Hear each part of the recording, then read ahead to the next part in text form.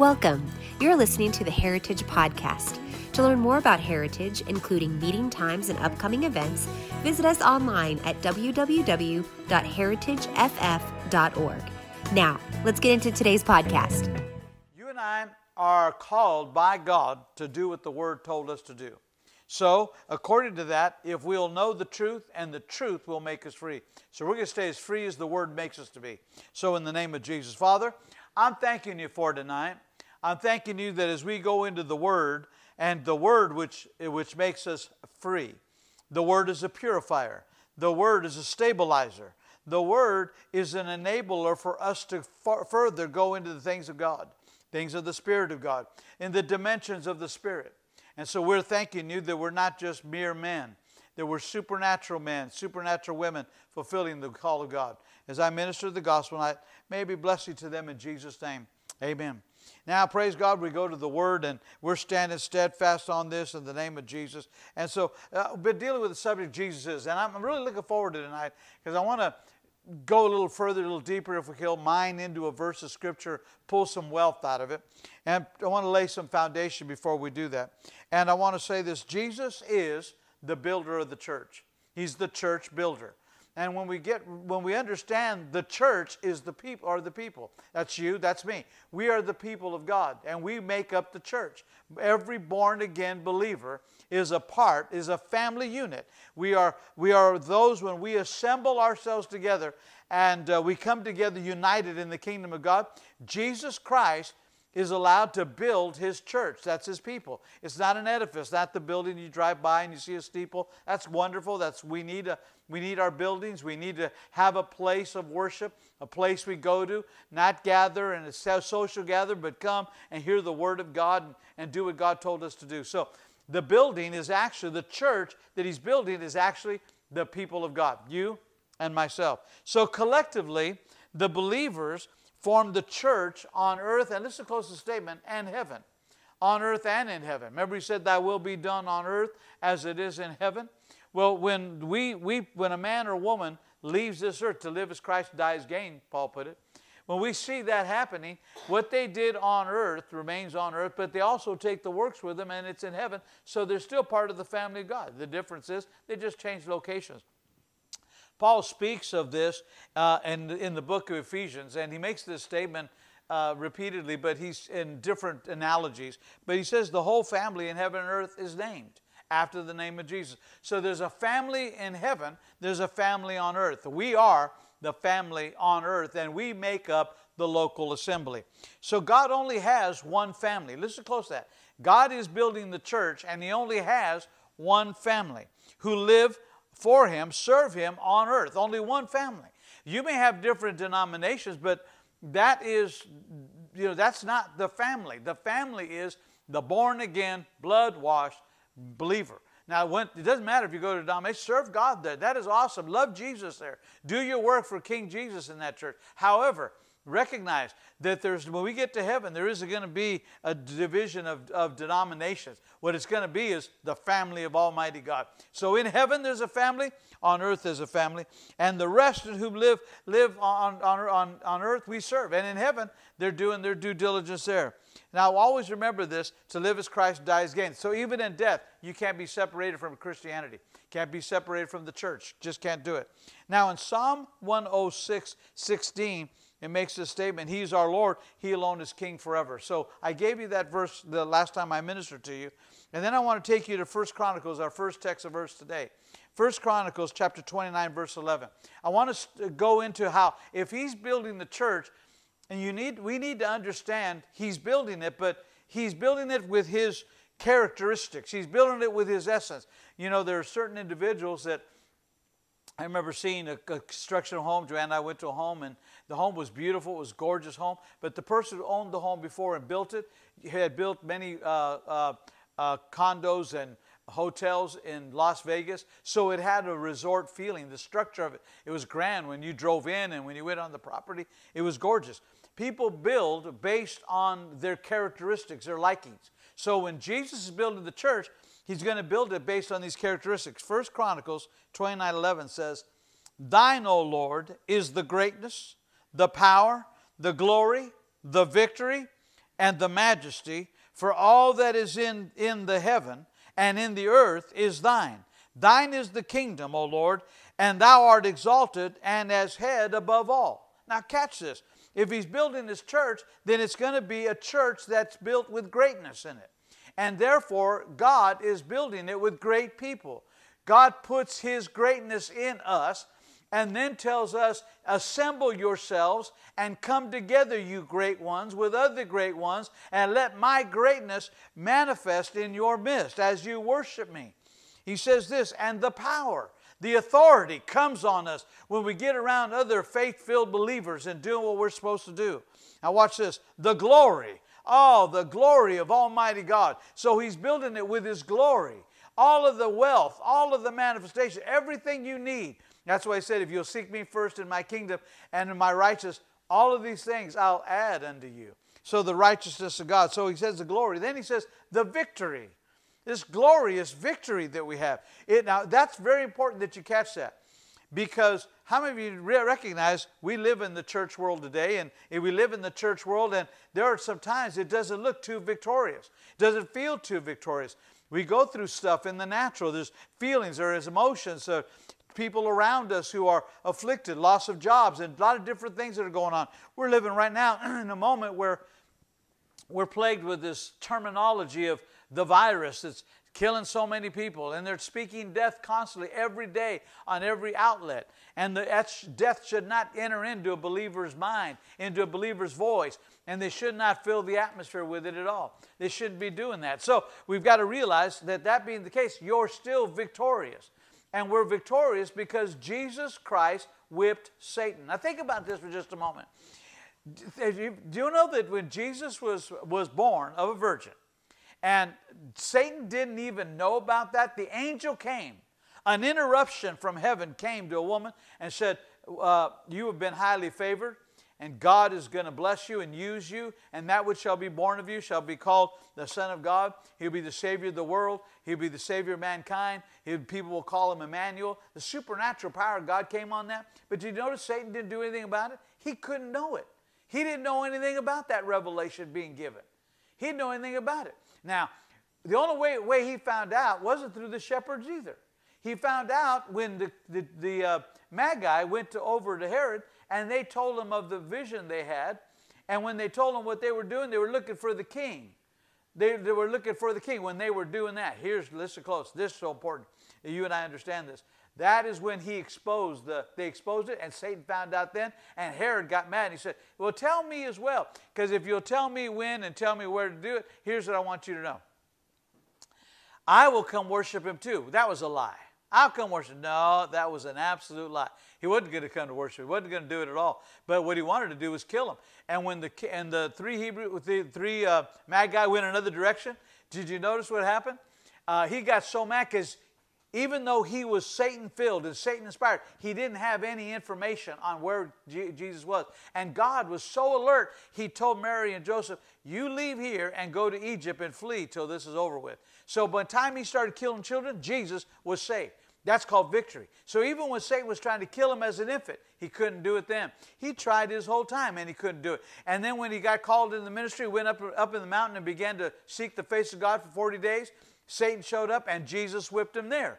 Jesus was constantly whipping Satan. He was always raising up insurrections against him. The first time he ever preached in the Gospel of Luke, chapter 4, and he said, the Spirit of the Lord is upon me in verse 18. And he began to give announcement about the manifestation of his life and what he would be doing on earth and how he would be blessing humanity. The Bible said that very first group of people got insanely mad and took him to a cliff and tried to throw him off. Somehow, we don't know scripturally how, we can assume, we can imagine, but somehow the Bible says it this way, Jesus turned around and walked away through the crowd and nobody could touch him. Now, I don't know how God did that, but he did it. Now, listen close. It wasn't Jesus' time then. Now, listen close to this. Jesus knew, I got to go another way. Satan was always trying to kill. That domain of satanic power was always coming against the church builder, Jesus Christ himself. Jesus is building his church. Now, the reason I'm telling you this, Satan could not whip Jesus, who's building the church. And the material that he would use to build church was be human lives. Men and women that would become born again, who would receive Jesus Christ to be the Lord. If he couldn't stop you from being saved, what makes you think he can't stop, that he can stop you from walking by faith? What makes you think that he can challenge you? He can't make you sick and say, oh, I got you now, I got you now. No, we're just the healed of the Lord. He can't even threaten us with death. Hey, to live is Christ, die is gain. You can't threaten me to see Jesus Christ. No. Listen, the power of God, this manifestation, so it's called victory. Then the majesty, all that's in heaven, all that's in earth, it belongs to you, Jesus. Listen close to that. All that's in heaven and all that's in earth equally. The way God owns heaven is the way God owns earth, and he gave it to us to rule, to walk in, and have dominion. This is very important you hear me in this. And he said this, you've been exalted above the head above all. Acts chapter 10, verse 36 and 38 tells us this. It says, the word which God sent unto the children of Israel, preaching peace by Jesus Christ, because he's Lord of all. I gave you that verse last time. He is Lord of all. Well, now, doesn't that sound like what he said over here in Chronicles? He's been exalted to be head above all. He is Lord of all. Jesus, your Jesus, my Jesus, he is Lord of all. I want to say to you, the coronavirus, this wicked thing born in hell, is not Lord. It has no reign. Oh, death, where is thy sting? Man, Jesus, our health, our healing, our deliverer is with us. There's no fear here. This too shall pass. Glory be to God. Now, the word which God sent, the word which God sent. Notice this, not the virus that God sent, not the fear that God sent, not the financial despair that God sent, not the chaos in the streets that God sent, not the command to knock over monuments and burn buildings. No, the word was sent. Anytime God sends something, it has to be based on his word.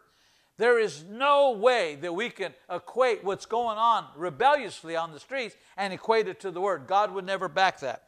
Unto the children of Israel, preaching peace by Jesus Christ. Watch this.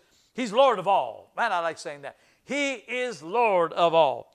Now, that leads me to this. Now, remember what he said, what I just read to you in 1 Chronicles? And he said that the greatness is what he would do. And I made reference of the church building. Watch this. Matthew chapter 16, verse 16. Jesus is addressing the disciples, and he asked them, who do you say that I am? Peter responds with this in verse 16. Thou art the Christ. Now watch what he said, the Son of the living God. Now, very important that we understand the terminology here. He said this, thou art the Christ, you happen to be the Son of the living God. Now, notice why he said this. Number one, he said, you're the Christ, you're the anointed one. In reality, what he was saying is, out of everybody else who's speaking, out of everybody else that we've ever seen, you're the highly anointed one. You are the one anointed not just to bring us hope and peace, but you're anointed to liberate, make us free in every level. And he said, you are the anointed one.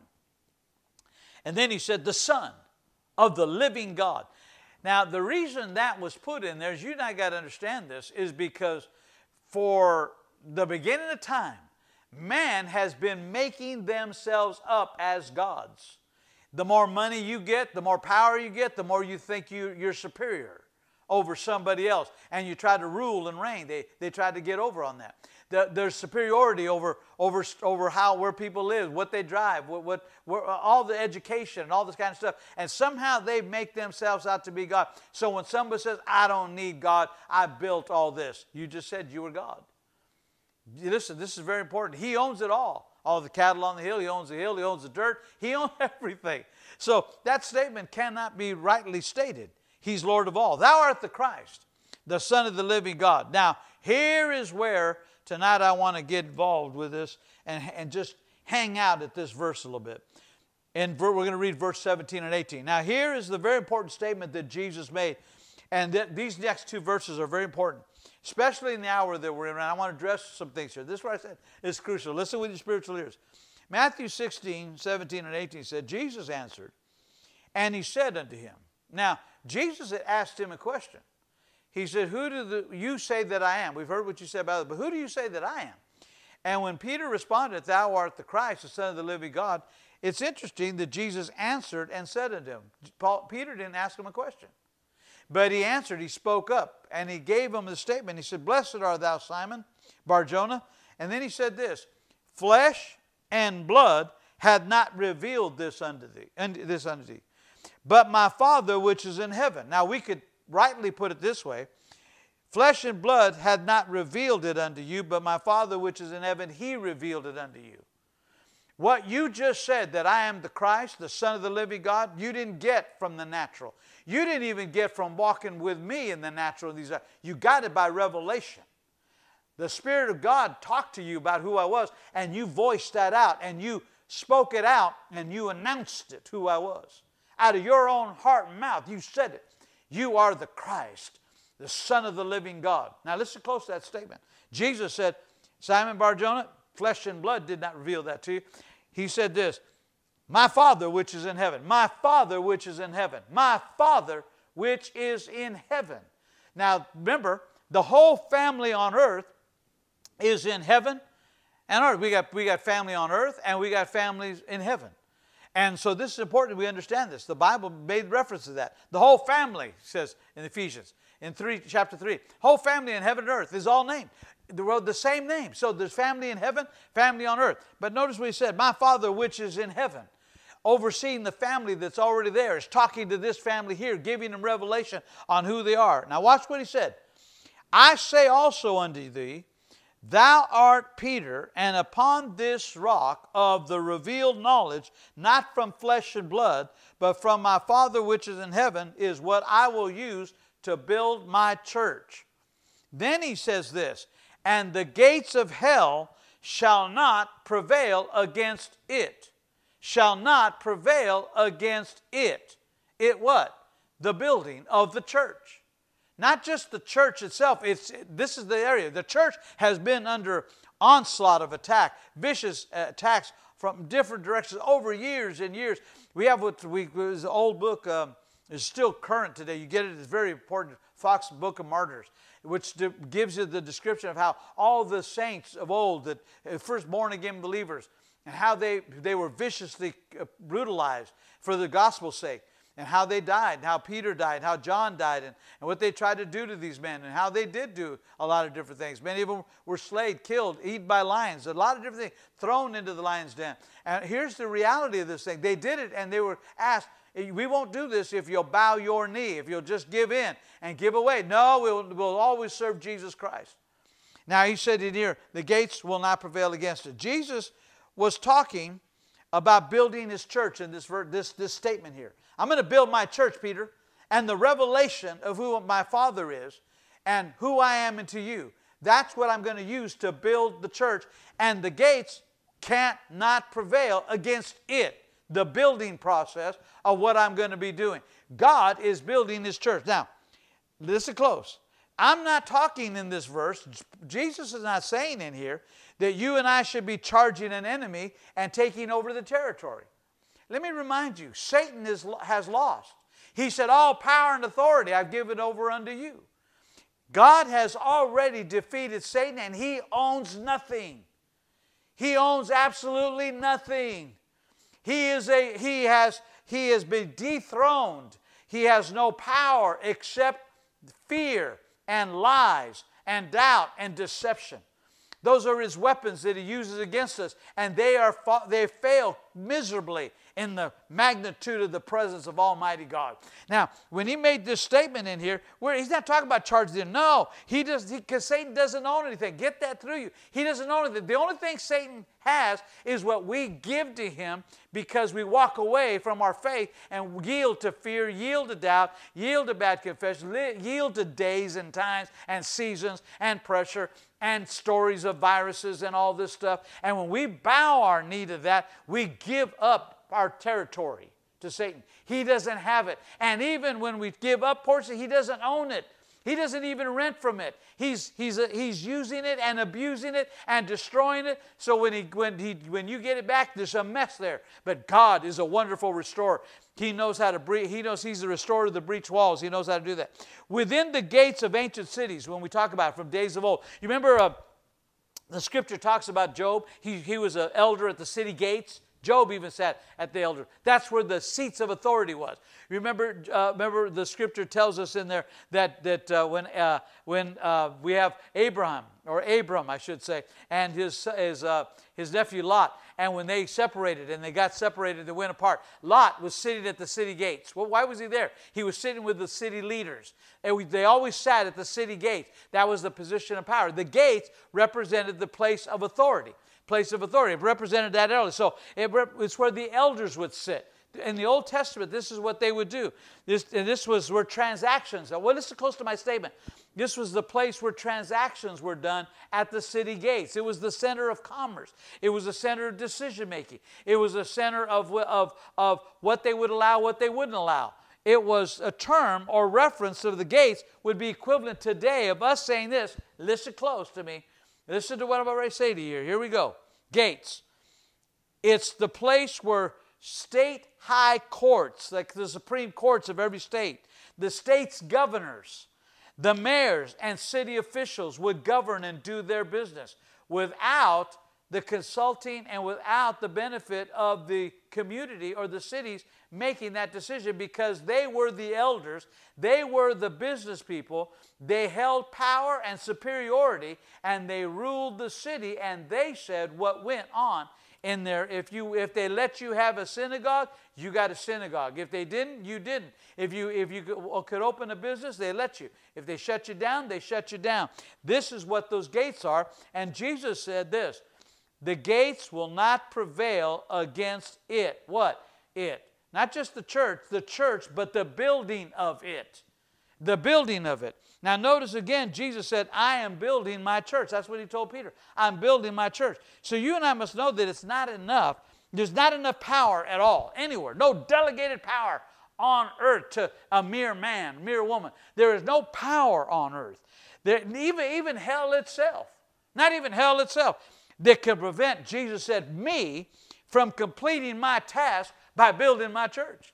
So Jesus is, right now, the church builder. And you are the substance, the material that he's using to do this with. Glory be to God. So Jesus said, I got news for you. I'm going to build my church, and the gates of hell will not use any legal maneuvers, however clever, to hinder my plans and purposes in the hour that I'm in. And that goes to any season, any hour, in the beginning of the church and the church world today, right now. Legal and political systems have repeatedly sought to stop the spread of the gospel. They tried to stop Jesus from being born. They tried to stop him from doing everything he was doing. When they couldn't stop him that way, he tried to stop him with disease and getting the religious folk all. They tried over and over, and they couldn't do it. Jesus even died, and they couldn't keep him killed. He never remained in the grave. Jesus, the church builder, rose again on the third day.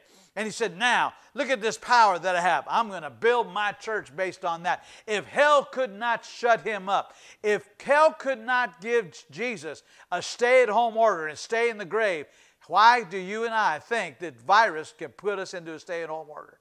Listen, I'm staying at home in the presence of God. That's my home. That's my presence. Man, that's the presence of Almighty God. Legal political systems have repeatedly, I'm going to tell you it again, tried to stop the spreading of the gospel. They sometimes have had limited success over time. We realize that. Look at Daniel. Daniel was a slave. When the manifestation came to him and he had that visitation and the angel said, I've come for your words, he was a slave at the time that happened. He was in slavery, but God still dealt with him and caused him to rise up all through that muck and myrrh and all through that junk of political power, and he became the second man in charge. Man, think about that. If we'll just be the light of the world and stand steadfast. Satan has sometimes used legal maneuvers and political power to have limited success, but they have always eventually failed. There is a divine law that supersedes or overrides human law. Heaven acts as the supreme court and overturns the rulings of earthly magistrates. I'm using the same dialogue they use in scriptures. When a human atheistic views acts of development against the church of Jesus Christ on earth, heaven always steps in. Heaven always steps up. Heaven always steps out. And he uses the church as his building to do the stepping. So church, we got to get to stepping and moving forward in the name of Jesus. Gates shall not prevail against us. Philippians 2:10 put a whole different twist on the language of this, and if we could, and it's very similar, but he said this, that at the name of Jesus every knee should bow and every tongue confess on heaven and earth, and things in heaven, things in earth, and that Jesus is Lord, to the glory of God and the Father. Listen, every one of us who travels on the road of faith requires assistance from time to time. And the reason that's so important we understand this is because we will face resistance from time to time. And sometimes that'll come in harsh modes. And we as believers should never give in to fear. Never give in to fear. Listen, we are right now, and I'm not denying the factor of it, that we're faced with challenges where COVID-19 is, or the virus, but do you know that there have been more scenarios of situations that are going on, and more people have actually recovered from the virus than they're even telling you. There are far, far more, thousands and thousands of people that have recovered. More people died from January to April 1st. Worldwide records prove it out, from just the common cold versus the COVID-19. But they pushed the COVID-19. And there's a whole diabolical thing behind that. And the powers that be are telling the church now, close down. We're the answer. We're the answer. The church is the answer. And the church can't be concerned and worried or lock themselves away in fear. We cannot do that. We've got to do what the God told us to do. God has an answer. When God, I remember this account when there was this great tsunami that happened out in Asia, and by Thailand. And when this tsunami came, a man gave a testimony that he had some orphans with him, and he had a rowboat. And the Spirit of God told him, get in the rowboat and head towards the tsunami. Everyone else was going the other direction. It made no sense to go one direction. But Jesus went.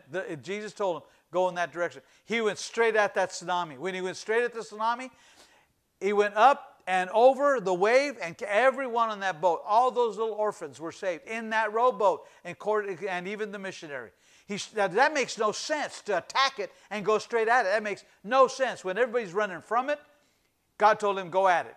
Listen. There's times in our life while the world is saying run, cower, some of us are going to be told run at this thing and whip this thing. And some will say, boy, I don't know if I'd ever do that. No, well, you may not be called to do it, but I know I am. I'm called to be one of those. I'm raising my hands up. I want to be in that camp where we're giant killers, in the hour where giants are sticking their head up. We need cheering up, and we need to raise our flag and our banner high. When direction is unclear, we need to wait for direction. Now, I want to end with making this statement. Our faith response and actions proving our trust in God. We prove our trust in God by our faith actions and the way we respond.